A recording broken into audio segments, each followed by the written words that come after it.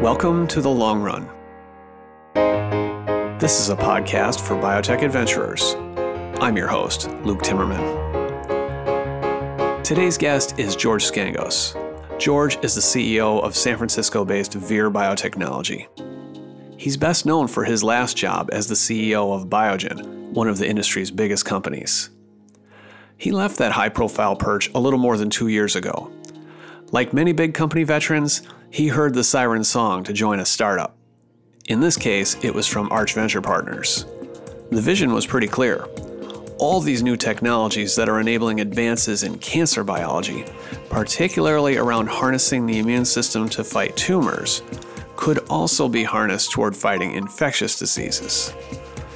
Everyone in the world during 2016 was trying to elbow their way into cancer, not infectious disease. There was a pretty obvious gap in the market. You make more money treating cancer than you do by making a new flu vaccine. Arch wondered, given the state of technology, what could a startup do for infectious disease if it were given a massive war chest, something like $500 million or $600 million? Many little infectious disease startups die from starvation, that is, a lack of capital.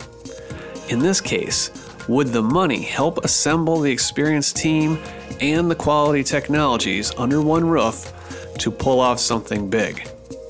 It's still very much an open question at Vir at this early stage of gestation. Now, usually in the long run, I ask a lot about people's life experiences. It helps set the stage for who the guest is and reveals a lot about why they do the things they do. In this episode with George, we skipped over a lot of that because I had already written a magazine-type profile of him back in 2011 for Xconomy. I recommend going back to read that for a few minutes. You can see the link in the show summary on TimmermanReport.com. But the gist is that George Scangos is the product of a working-class Greek immigrant family in Lynn, Massachusetts. It's not that far from the throbbing heartbeat of biotech in Kendall Square, but to use a cliche, it's culturally a world away. George's life journey is a good reminder that amazing things are possible in this country because of investments and systems put in place decades and decades ago by far-sighted leaders. And it's also important to remember today that medicine is for everyone, from Cambridge, Massachusetts to Lynn, Massachusetts, and way beyond, especially when you're talking about the fight against infectious diseases that are global. We talked in this conversation some about the science and company building aspects of Vir, but also about how it can and should think about fair and responsible pricing of its products down the road. This is a conversation that needs to happen in every company at every stage of maturation. Now, one small production note. We recorded this session at a hotel during the JP Morgan Healthcare Conference, and at a couple of points, you can hear the cable cars go by on Powell Street, ringing their bells. I hope you don't mind. I thought it was kind of charming. Now, before we dive in, a word from our sponsor. Today's sponsor is PPD Biotech. As your drug development advances, it's critical to select the right CRO partner for your innovative therapy. With a full set of development services and global reach, PPD Biotech offers teams that are dedicated to biotech and small pharma. PPD Biotech knows that every milestone, every project update, every change in direction is important. Committed to close alignment and cultural fit, PPD Biotech works as an extension of your team every step of the way to find innovative solutions that get your treatments to the clinic faster. To learn more about PPD Biotech, visit www.ppdbiotech.com/longrun. And if you enjoy listening to these in-depth interviews, you'll love reading Timmerman Report. You can subscribe to Timmerman Report for $149 a year per person. Over the course of a year, that's quite a bargain if I don't say so myself. Group subscriptions, which include an internal sharing license at your company, are available at a discount. For details, ask me at luke@timmermanreport.com. Now, join me and George Scangos on The Long Run.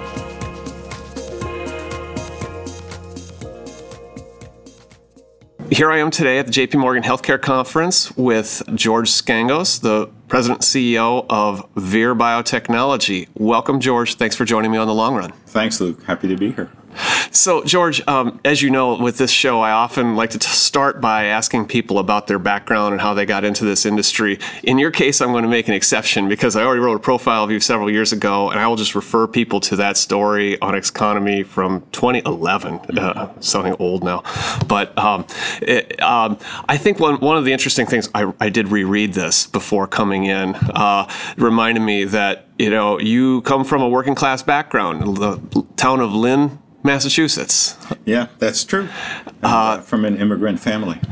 Yeah, and didn't even speak English until you went to school, kindergarten, I believe. That's correct. Yeah. So you've come a long way, the proverbial long way. I have, and that's one of the great things about this country, right? That you can come from a working class background, and with a little bit of luck, you can exit the working class, right, and get into this mainstream America. But it also shapes who you are. I remember when we had that conversation, we're sitting there in the heart of Kendall Square, and you're running this big company with all these smart people, but you hadn't forgotten that Lynn was actually not that far away as the crow flies, even though it's a long way culturally. I think when you come from a background like that, what you realize is there are a lot of people who are in rather distressed economic situations who are smart, they are capable, they're ethical, they're great people. They're just in a tough circumstance.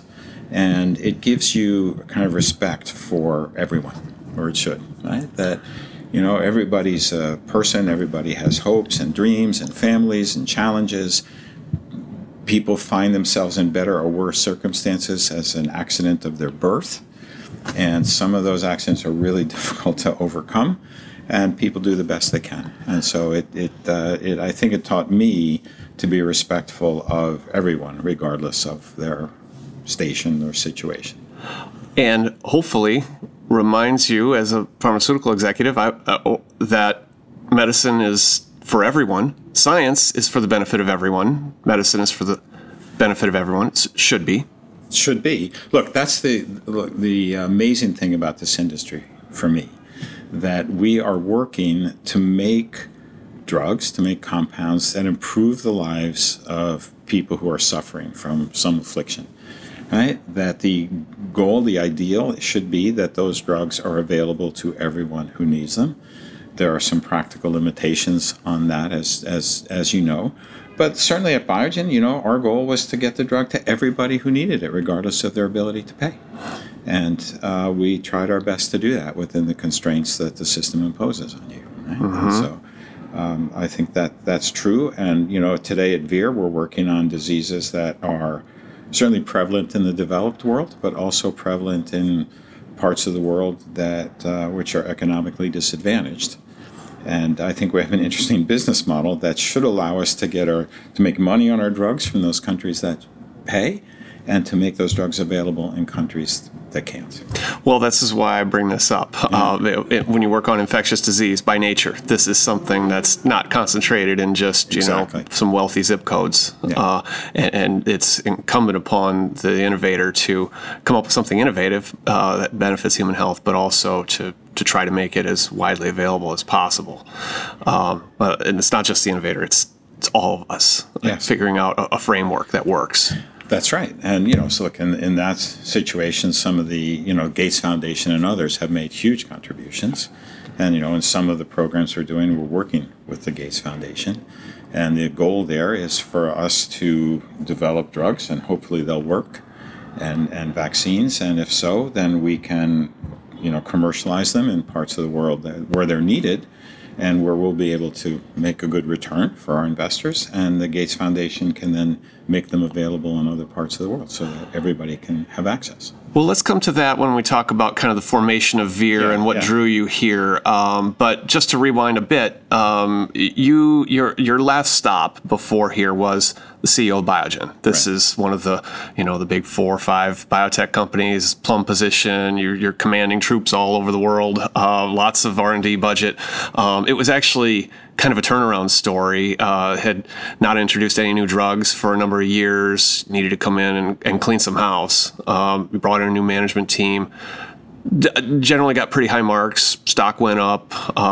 Got How long of a run was this for you? I was at Biogen for 6.5 years. Mm-hmm. I got there in 2010. And it was true the company hadn't introduced new drugs in quite a while, and we did manage to introduce several new drugs during my tenure there. But of course, those drugs didn't materialize out of thin air. They were in the company being moved forward before I got there. Mm-hmm. So I can't take credit for the explosion of new drugs. I think, I do feel good about kind of reshaping the organization and making it capable of bringing forward those drugs in a relatively short time frame and executing. And I think we did that very well. So it was an interesting experience. And it's a very different job from the one I had now or the one I had before it. Different challenges, but tremendously interesting and challenging. And now, before that, you had run a small to mid-cap Ep36. Right. Started from some pretty basic science, yes. as I recall. And then Biogen, what you mentioned is a big difference. What was the big difference for you? Well, when you run a company like Ep36 as it was then, or Vir as it is now, it's local. There's no commercial. There's no international business.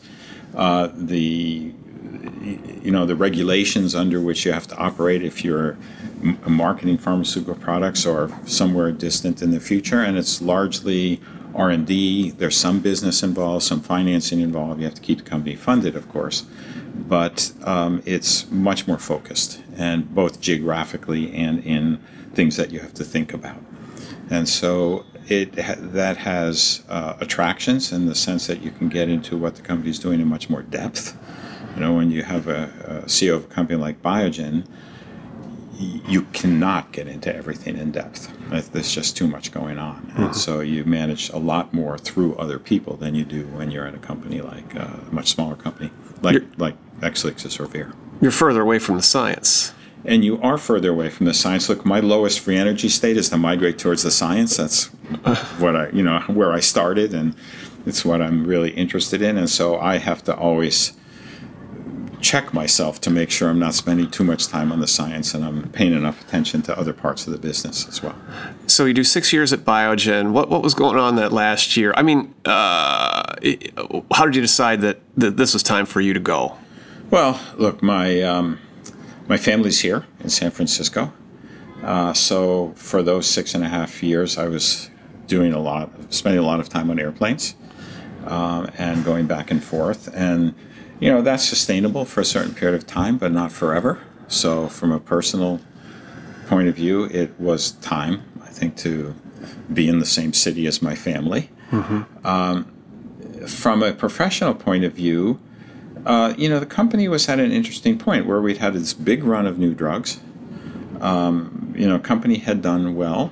Company was now facing a period of execution, of careful management of the company, and I thought that the company needed something different from what my strongest skill set is, and so it was time to go. And so I had discussion with the board, and everybody agreed it was a good time, and so I came back. Mm-hmm. But you didn't have another job. I did not. When we made that decision and I announced my decision to leave Biogen, I did not have another job, and I didn't have anything in mind, and I didn't know if I wanted another job, frankly. You're about 60, mid-60s at this point? Well, thank you. I am 70. So, did I want another job or not? I wasn't sure. And so, frankly, when I made the decision, I was still running Biogen, so I didn't have a lot of time to explore a lot of opportunities to see if there was anything really interesting to do next. I did have a couple of conversations, with some VCs about opportunities, and I ended up talking with Bob Nelson and Christina Burrow, one of his partners, about things that Arch was doing and companies that were going, mainly about thinking about, did I want to sit on it, and were there interesting boards for me to sit on, right? Not about, did I want to go be CEO of some company. And the one that piqued my interest was Vir. and for a number of reasons. But as I got more and more into thinking about Veer and thinking about what role I should have, or if I wanted a role, and if so what, I became more and more enamored with the thought of actually becoming CEO, and continued discussions with Bob Nelson. And this would have been 2016? This was 2016, late 2016, second half of 16. Thinking about what I wanted to do, having discussions with Bob, having discussions with Vicky Sato, who was also talking about joining the board, and then with some of the other board members who I joined. It clearly was going to be a very interesting company. And this was in the middle of a bull market. I mean, 14, 15 were, tremendous years for new drugs approved and IPOs. There's just a lot of heat and energy in the startup space. A lot of pharma and big biotech people were intrigued as well. Yeah, no, you weren't the only one.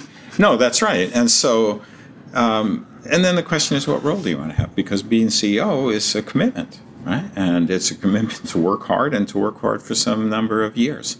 And so you have to think, long and hard about whether you really want to take that on. So what was it about Veer that stood out for you? Well, a couple of things. One is the need for better treatments and better preventatives for serious infectious diseases around the world, things that range from flu to hepatitis B, HIV, TB. I mean, the list goes on, for which there are either no therapies or inadequate therapies. Huge need. The fact that a lot of the pharmaceutical industry was getting out of infectious disease. Some other companies were staying in but reducing their footprint. So there are certainly big companies with really good programs. So you can think about J&J and Roche and Merck and others, a few others. But relative to oncology or CNS or metabolic disease, the amount of R&D being put into it relative to need is relatively small.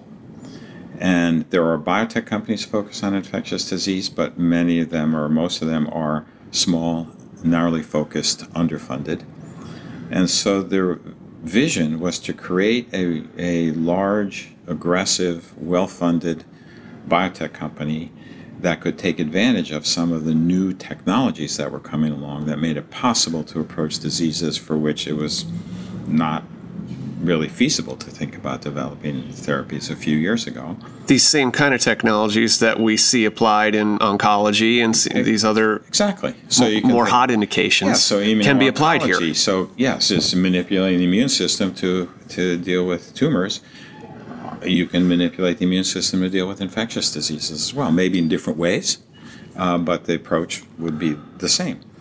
And so there's an opportunity, the science was ready, there was a need, and there was a vision. And all of that I found very compelling. Can you expand a little bit on the science? Because at a company like Biogen, you had this diverse portfolio. You did some areas where most people would say that the science is less mature, like, say, neuroscience, for instance. Right. A lot more underlying biology needs to be worked out. Whereas with infectious disease, your animal models tend to be more predictive. How much did the science itself weigh into your calculus? The science, which to me equates to the likelihood of technical success, always has to be a factor and the foundation of a company. So, like at Biogen, the aducanumab, the phase 3 antibody for Alzheimer's disease, is somewhat controversial. Not everyone believes, and they believe the failure of previous antibodies doesn't bode well for aducanumab. The great debate about the underlying biology. Do we know enough about it? Do we know enough about it? We'll see.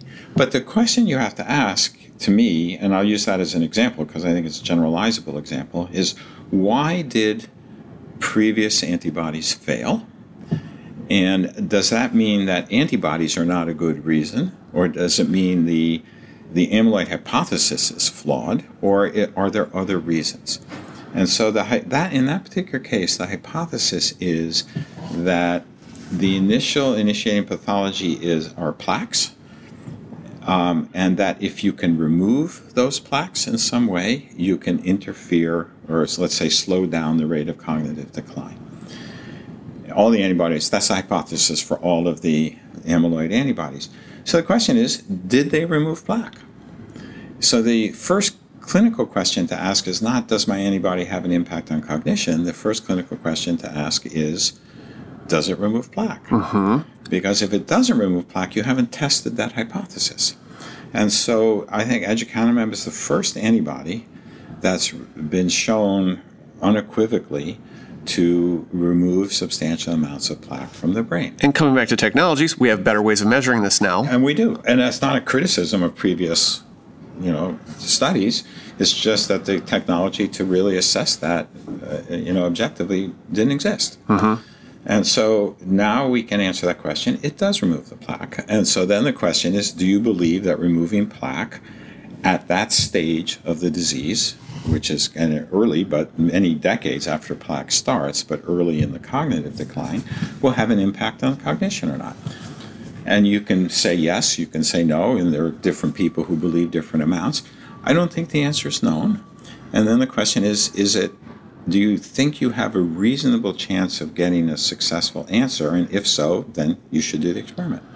And so that's the decision we made at Biogen. That was a big debate, big decision, big resources allocated around why that. It's a debate, and we'll see what the answer is. The trials should read out.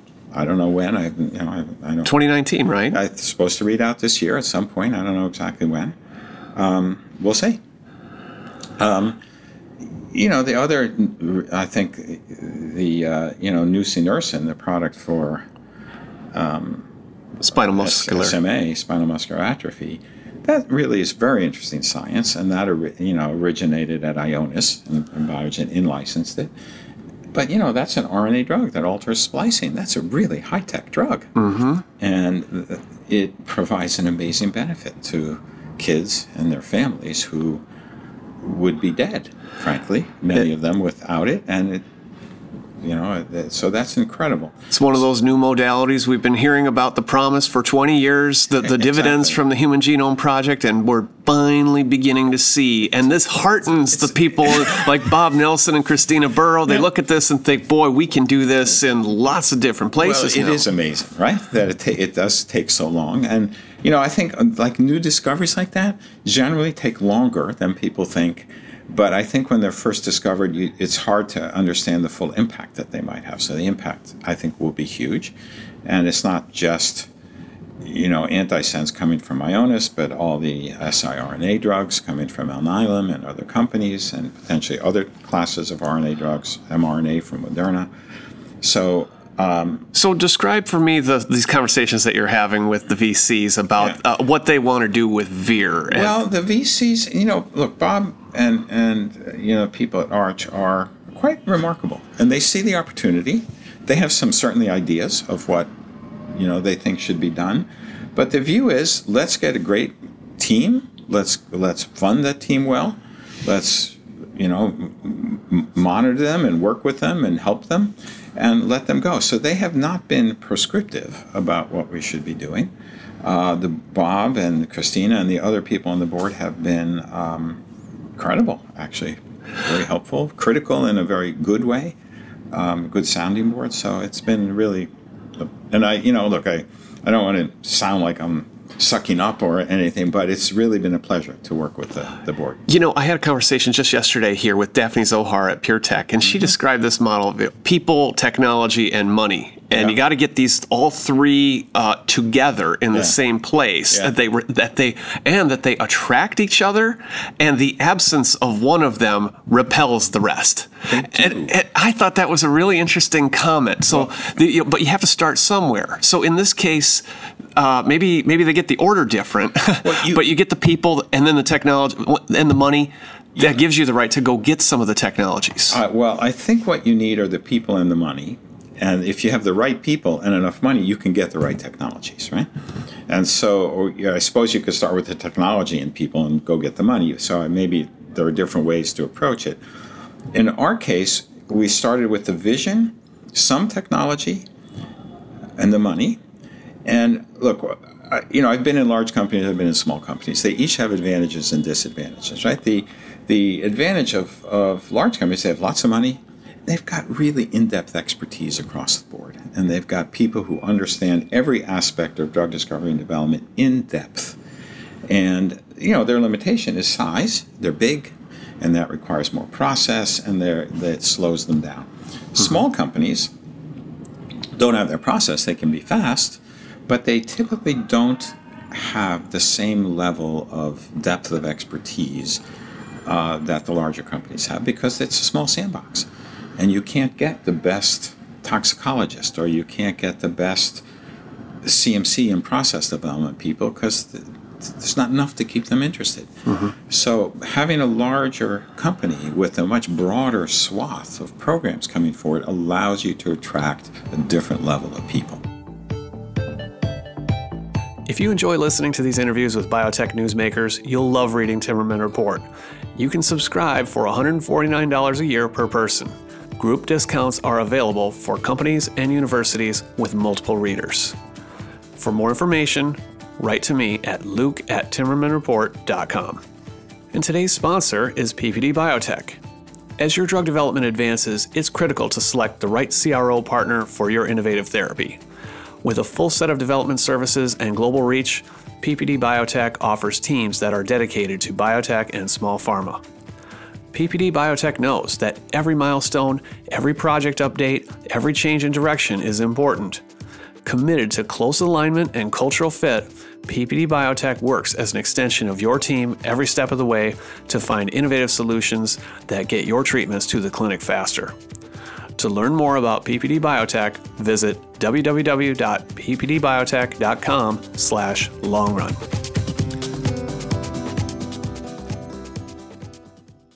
In this case, you start with a huge amount of money. I don't know, what was it, $500 million? Well, we've raised over 600. So 632, I think, is the official number that our initial financing rounds closed at.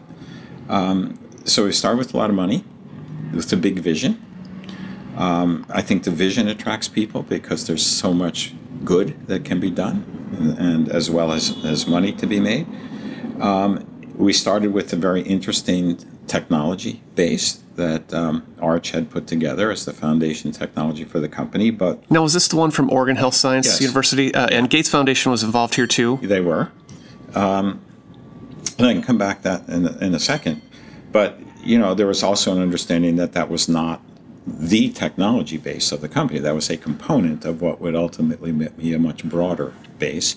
And so you would have to go on a shopping spree. Mandate was to go bring in some interesting technologies, some interesting programs, jumpstart the company, build up R&D that could then bring the next generation of anti-infectives forward. And that's been the focus for the past couple of years, frankly. So what was this technology from OHSU? Well, OHSU technology, which comes out of the lab of a guy named Lou Picker and Klaus Frew, two investigators at OHSU, is the use of CMV, cytomegalovirus, as a vaccine vector. So you can take CMV, you can insert into it regions from other viruses, other pathogens, infect animals with those CMV, and get very vigorous T-cell responses against the proteins in the insert, encoded by the insert. Right? A live attenuated form of CMV? These are live attenuated forms of CMV.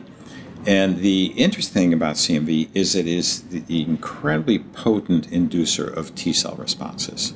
So you take the same insert and put it into CMV as opposed to add adenovirus or other vectors, you get a much more vigorous T-cell response if it's part of CMV. Mm-hmm. So the CD8s, the killer T cells? Yeah, you get a very long-lasting CD8 response. And the other thing about cytomegalovirus that's interesting is you can program it by deleting various genes of CMV, making some other changes. You can induce different types of T-cell responses. You can get, T-cells that are restricted by MHC class 1, which is what you typically get. You can get MHC class 1 restriction, but with a different set of epitopes from a different mutant CMV. You can get T-cell responses that are restricted by MHC class 2 or by MHC-E, which are atypical. You don't typically see those in other vector systems.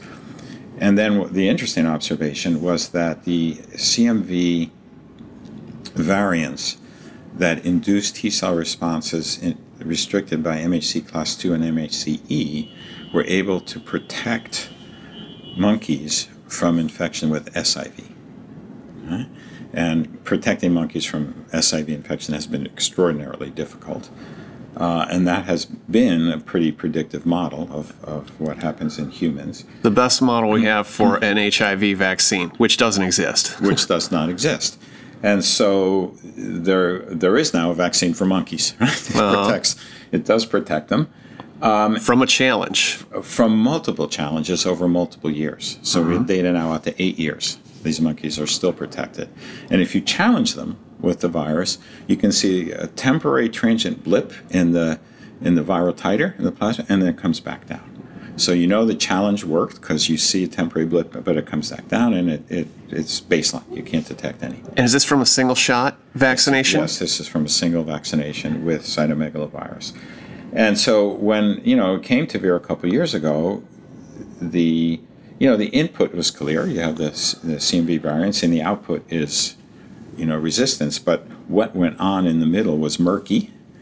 It's still not completely clear, but I think we and the people at OHSU have made substantial progress into understanding the mechanisms of what's going on. We can now tell if a monkey is protected or not by looking at gene expression patterns in lymphoid cells. And we're beginning to understand the mechanisms.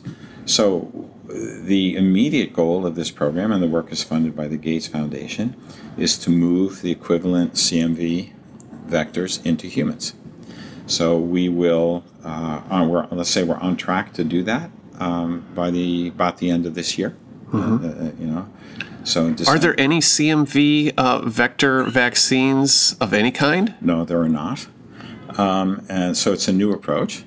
Look, these are CMV vectors that are highly attenuated. They don't replicate very well at all. And so that's a challenge for the manufacturing, of course, because you have attenuated viruses that don't replicate. You still have to grow them up for the vaccine. But we've solved some of those issues. And we now have a process that we think is good for at least through phase 2. And we're continuing to work on that process so that if they should be efficacious as well in humans, that we'll be able to manufacture them. But first in man with a new modality, so to speak. I mean, you got a lot of questions to answer, like immunogenicity, for instance. Well, we do, and you can, CMV is highly immunogenic, right? But you can superinfect. So if people are infected with CMV, you can reinfect them with CMV. So we're not restricted to people who aren't infected with CMV. And so much of the population is CMV positive in any case. But it's latent in a lot of cases, right? It's latent in a lot of cases. Some people shed, but mostly it's latent. So we'll see. If it works, it's huge because the potential is not restricted to HIV. Gates is also funding us to work on TB vaccine, and that's coming along. It's a little bit behind the HIV. But you can think about other infectious diseases, you can think about oncology, you can think about all kinds of applications. But, we don't want to get ahead of our skis here. We'll first want to be able to demonstrate that this works in humans as it does in monkeys. Right? What about flu? Flu, we have a very interesting approach to flu, which is not based on CMV. So here's how we think about flu. There exists now pan-flu antibodies, right? And we have one. A few other companies have them. There aren't a lot of these around, but there are some. And the idea is for stockpiling. In the case of a pandemic, government might buy these to protect against multiple strains. I've heard that story. Partly, but I think it's a more interesting story than that. That a number of these, or a couple of them, have been in clinical trials for treatment of flu, and they failed. And I think they failed because it's a very difficult clinical design, right? That by the time patients get the antibody, they're already 3 to 5 days into a flu infection. So you've got other inflammatory processes going on. The body's own immune system is kicking in. And then you're asking whether or not the application of the antibodies can shorten the duration of the symptoms. And the answer is no, you don't. So the pan-flu antibodies have not proven very interesting as therapeutics. On the other hand, you know that the presence of neutralizing antibodies that are there before infection are protective. And that's how the vaccine works. When the vaccine works, it's because it induces neutralizing antibodies that then protect that patient from infection. So they work as prophylactics, they don't work as therapeutics. The problem with the vaccines, and as you know, the vaccines are partially effective, so they can vary from 10 to 60% efficacious depending on the year. Probably the average for the last 10 years is about 40%. So it means they prevent 40% of infections. The reason they don't do more largely is that sometimes they don't cover some of the strains that are circulating. The other is that not every patient who gets the vaccine generates a good immune response as a result. And so the combination of those two things limits the vaccine. So we have these antibodies now, pan-flu antibodies, that neutralize every strain of flu that's arisen in the past 100 years. That we've altered, so we've extended their half-life. And so the idea is to give these antibodies to people in the fall, a shot that would look very much like a flu shot, like a vaccine. You overcome the limitation of strain coverage because these are pan-flu antibodies, and you overcome the issue of patients generating an immune response because you're actually giving the antibodies. You're not counting on the patient's immune system to generate the antibodies. The half-life is going to have to be 6 months or so, right? Well, the half-life we think of these antibodies, we'll see, it's predicted to be 2 to 3 months. And so what that means is, say, 2 half-lives later, they still have to be at a protective dose. So you can back calculate what dose you have to give at the beginning. So it has to cover a full season. Is a quarter, right? So a quarter of your dose still has to be protective. Right, but I bring it up because it has to cover the whole season. One shot for the whole season. That's right. So it's one shot for the whole season. And so that's our approach to flu. Now, and that would be a program that you would have been licensed in, made these modifications on half-life and some other things, and repositioned the product, really, in a prophylactic setting. Yeah, these antibodies were generated at a company called Humabs, which we acquired, a Swiss company. We've done some engineering on those antibodies, and they're as we speak, they're in toxicology testing, and the clinical lots are being manufactured, and we would expect to get them into people this summer. So, we don't think this would necessarily be a product for healthy 20-year-olds. The vaccine's $20, and if you're 20 and you get the flu, chances are, you stay in bed for a few days and then you recover and you go home. If you are elderly, if you have emphysema or COPD or underlying cardiovascular issue, flu is a much more serious issue. And last year in the U.S., 80,000 people died of flu. And most of those people have some underlying medical condition. So for large segments of the population, not everybody, but still tens of millions of people, there is a need to get the efficacy of preventing flu higher than 40%. So this was one of the items that I think you announced a year ago that you had acquired these from Humabs. Yes. That was kind of your annual JP Morgan update. Yeah. Now, just what was also going on in the background here? You had the money, you came, you had this really good board, some of those people you mentioned, you're recruiting people. Right. How does this model of a big finance company, big vision company change the recruiting dynamic? Oh, it changes it drastically. So I'll give you an example. So when I first got here, these CMV programs are exciting, certainly risky, but potentially very exciting. The CMC part, the process development, the manufacturing, are a huge challenge.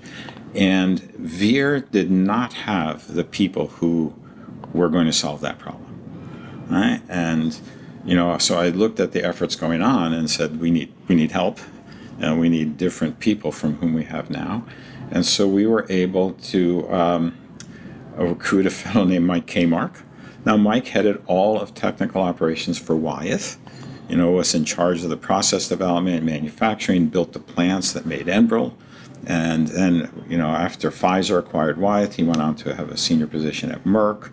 So he is not a guy, and he's been a consultant and advisor and has trained half the people who are heads of technical operations at pharma companies. So he would not go to a normal startup. It's too small, sandbox. Well, and hearing you describe the CMV opportunity, I mean, that sounds to me kind of like your classic $20 or $30 million Series A company with kind of a narrow, if scope. That's the only thing that you're doing. Yeah. Right? So I probably can't recruit a guy like Mike Kmart to a company like that. You can't. But I called Mike and I said, look, we've got an issue here, on this. I need your help to solve this issue. So he initially came, as a consultant to solve a specific issue.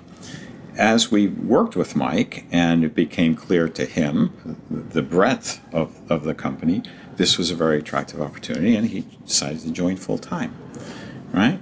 Skip Virgin, our CSO, was chairman of immunology and pathology at WashU, member of the National Academy, one of the, I think, most respected viral immunologists in the country. He found the opportunity attractive because of the resources and because of the vision and because of the other people in the company. And he saw an opportunity to really work with a reasonable chance of being able to treat infectious diseases. He would not have gone to a more narrowly focused company. Yeah, I could move to San Francisco, and maybe if this doesn't work, it's not going to go lights out in 18 months. And I'm going to have the resources to really do this over the long term and make some difference. And I think we would not have been able to recruit Skip to a more narrowly focused company. And you can go on and on for the other people that we have. So absolutely, the vision, the financing, and the people, because once you have a small group of really accomplished people, the next one incrementally gets easier because they're joining what is clearly a very experienced and capable group. And so that builds on itself. It's like what they say, raising your first million is the hardest. Yeah, it is. Look, my view of biotech companies as a whole, as an industry, has evolved over the years. And if you look at the overall productivity of the biotech industry, it's not that different from the pharma industry. But the variance from the mean can be huge. So if you're a company of 50,000 people, it's hard to deviate from the mean, right? On average or average, right? If you're a company of 50 people, you can deviate a lot from the mean, and that can be in either direction, right? And so I think probably the most efficient research organizations are the top-tier biotech companies, which have attracted a self-selecting aggregate of people who are really good at what they do. And then they attract more people, and they attract the money, and they pick out the right technology, and they become extremely successful. And then you end up starting with CMV. It's part of a bigger vision. You pick up assets for flu. Then, somebody probably has the bright idea, well, what about hepatitis B? Well, and RNAi? And somebody who, is working in that in Cambridge. Yeah, but let me finish the antibody story, because we didn't pick up assets for flu. We picked up a company that had made an interesting antibody for flu, but had made 30 other interesting antibodies and had the ability to generate fully human antibodies and to screen hundreds of thousands of B cells or plasma cells to identify antibodies that had properties that occur only rarely. Right? And the flu antibody, this pan-flu antibody being one example, but there are many others. And so we have a very interesting RSV antibody that also hits metapneumovirus. That's possible, but they are very rare. It's hard to find those antibodies. The Ebola antibody that they isolated in collaboration with the NIH is extremely interesting, and that's now in a program being led by the NIH is in the Congo, being administered to patients in the current outbreak. And so that was the second leg of a technology base that we have this incredibly state-of-the-art, potent ability to generate interesting antibodies. And the first application of that is flu, or one of the first applications of that is flu. Now we move on to Hep B, because we thought Hep B is a large unmet need. And we wanted to bring together a collection of assets that we thought would be effective against hepatitis B. One of the, I think, cornerstones of or let's say the potential cornerstone of a Hep B treatment is siRNA, to knock down expression of all the viral proteins, which is probably the first step of what you have to do. Alnylam, probably the leading company developing siRNAs. So we have a collaboration with Alnylam now. We have a right to use their technology in infectious diseases. Our first target there has been hepatitis B. And so we have with Alnylam a hepatitis B siRNA that's now in the clinic. And we should be getting data from that over the course of this year. And in the RNA world, I know Arrowhead has had a program for a number of years. Alnylam did too. When I look at the press release that you and they did, John Maraganore, the CEO there, used the word focus. Like, we'll put this asset in Veer's hands, partly because they're focused on infectious disease. What? And his company had other priorities. Well, they do. I mean, look, Alnylam as a platform, technology company developing our siRNA technology has to make choices of where it's going to integrate vertically and develop its own products. And they are not, they're not Pfizer, and so they have limited resources, and they have to be focused on certain areas so that they can afford to do them and do them well. And that can expand over time, of course, as they become larger and profitable. But for the initial years, they have to be very focused. So the technology has applications outside of what they're able to do themselves. And so hepatitis B is one example of that. And so for them, I think, working with a company like Vir that was focused on infectious diseases and has the capabilities and the resources to actually be aggressive about moving it forward, we become a very attractive partner for them. They, of course, are a very attractive partner for us because they're the leading company developing siRNA. So kind of a win-win collaboration. You can trust that the chemistry's been worked out pretty well. The delivery technology, they've busted their pick on for many years. That's right. And so we get to take advantage and piggyback on all of that. And they get to piggyback on our expertise in infectious diseases and our ability to, carry out the clinical program in a competent and aggressive way. And instead of this being a third drawer priority, perhaps at a company like Alnylam, this is your number one lead program to the clinic, right? It is, one of our really important programs, obviously, and it's our first molecule in the clinic. So we felt good about that. We also have from Humabs a very interesting antibody to hepatitis B S antigen into which we've engineered some unique properties, which in combination with the siRNA seems to have more than additive activity. So they each have some activity on their own in preclinical models. If you put them together, it's more than the sum of the two. And so that seems very interesting. So we think that's an interesting approach, the two of those, that antibody will get into humans in the second half of this year. And so next year we'll be ready to do some combo studies on the two of them, or we hope to be able to, assuming everything goes well.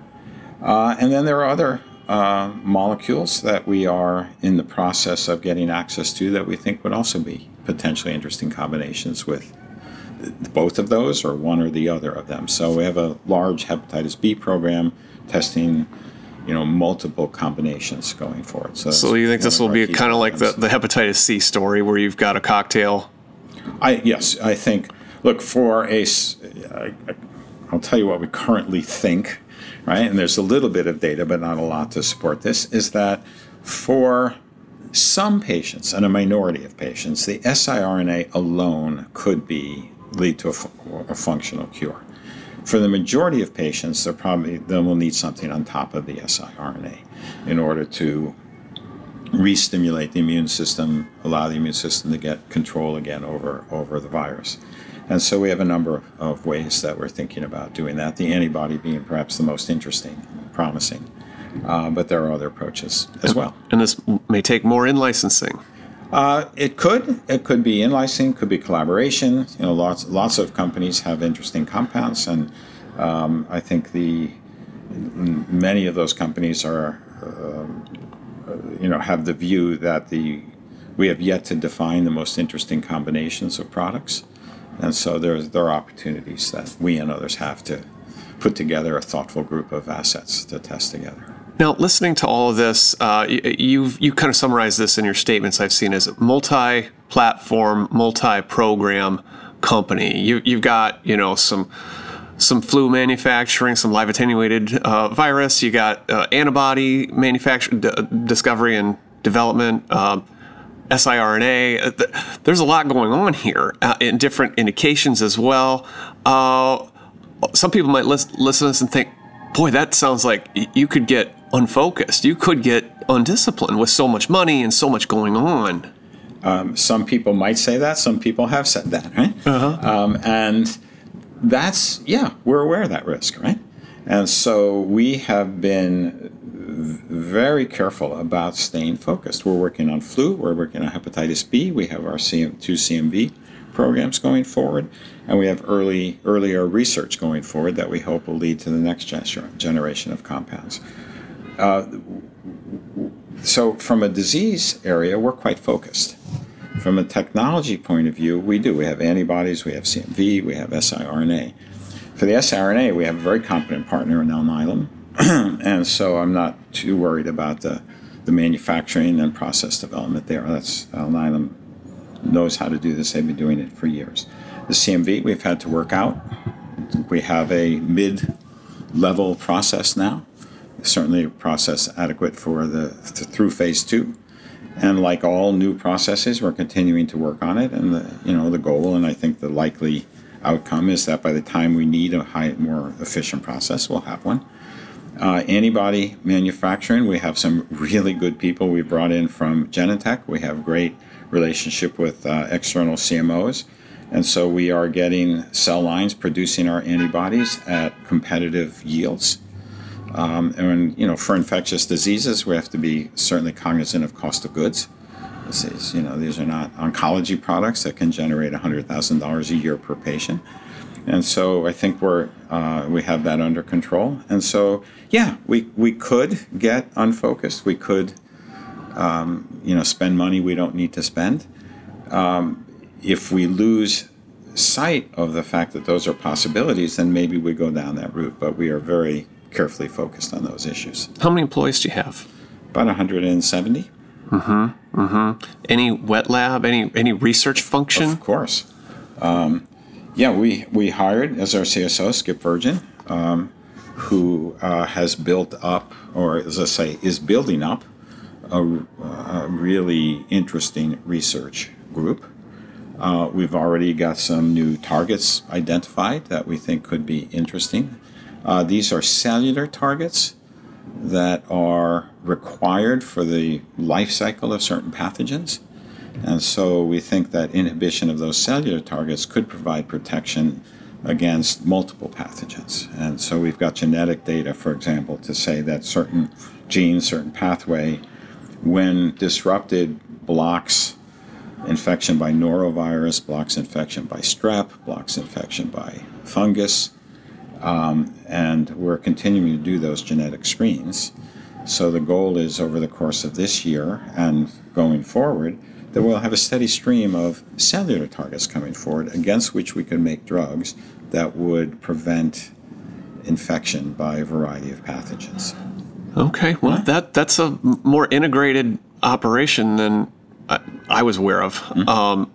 Now, you, in your last job, needed to pay a lot of attention to the external macro environment, sure. Things like reimbursement, politics, drug pricing.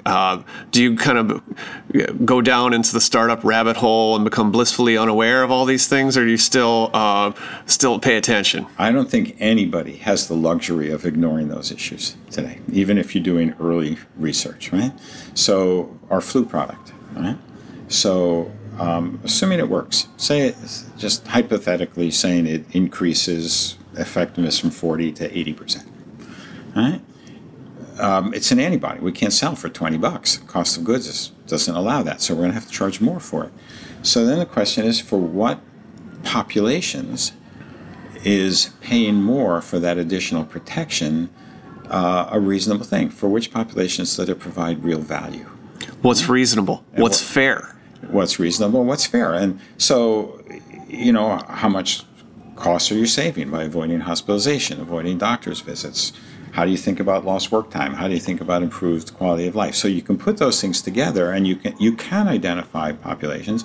We already have hired our first health economist, and we've got other health economists on the outside that we're working with to be very thoughtful about what the appropriate populations are. I think every drug, by the time ours get to the market, will be focused, or let's say will be priced largely according to the value it provides. And so we're very cognizant of that. And if we don't think we can sell a drug for a price that provides good value, we won't develop it. But can you even ballpark this for me at all? Like what would be a fair range for something like an HBV treatment? It's hard to ballpark it because you don't know yet. Suppose you had a treatment that cured 100% of the people. Hep C, right? Cures not 100%, but 99+% of the people who get the thing get cured. The price of those drugs is good on a pharmacoeconomic benefit. It's worth it. The benefit they get is cost effective on an individual basis. It's cost effective. Budgetary analysis was a different story. So that's a different story. And I just saw what I was reading this morning about, I forget might have been Bluebird, that was thinking about a 5-year pricing strategy. Yep, installments for gene therapy. Installments. So I think for cures, right, that you can think about it in a different, rather than paying all up front, you could pay a certain amount per year, like a seat license.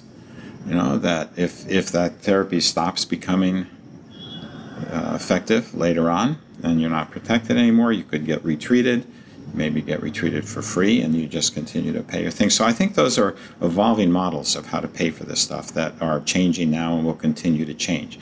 The bottom line is, we're not developing $100,000 drugs for orphan diseases. We're developing drugs that are going to have huge volume because we're going to be treating maybe tens of millions of people with them.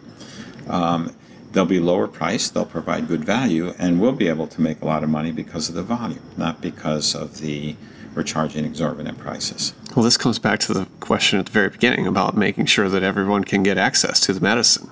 That's part of it. Look, part of I like the relationship with the Gates Foundation.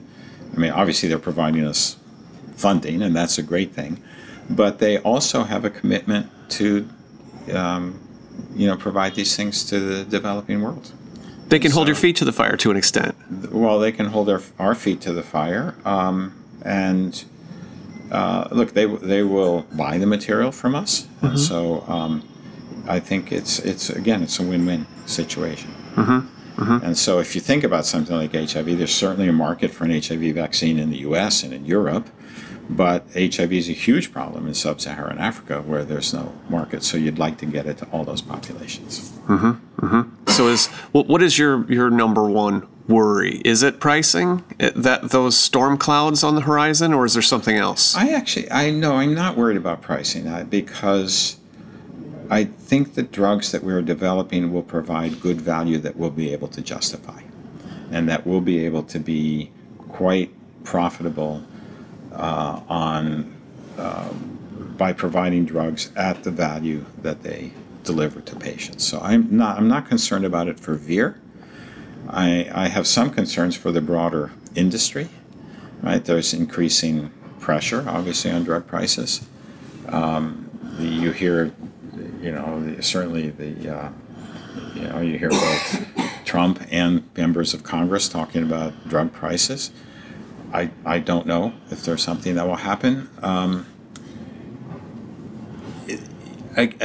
this comes back to my days at Biogen, that the issue, there's an issue with drug prices, but isolating drug prices from the rest of healthcare costs and isolating it from the incentives that people have is going to do more damage than good.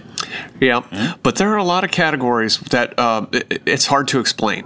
MS, rheumatoid arthritis, insulin, these things have been going up, way up. Not a lot of innovation. Some of this occurred at Biogen. Yeah. Maybe a little bit of innovation there with the oral Tecfidera, but, Avonex, hard. And this Yes. you were there. No, look, I was there, and look, these are very complicated decisions that companies make, and there are multiple constituencies involved. If you're in any public company, you have to generate a return that satisfies your investors.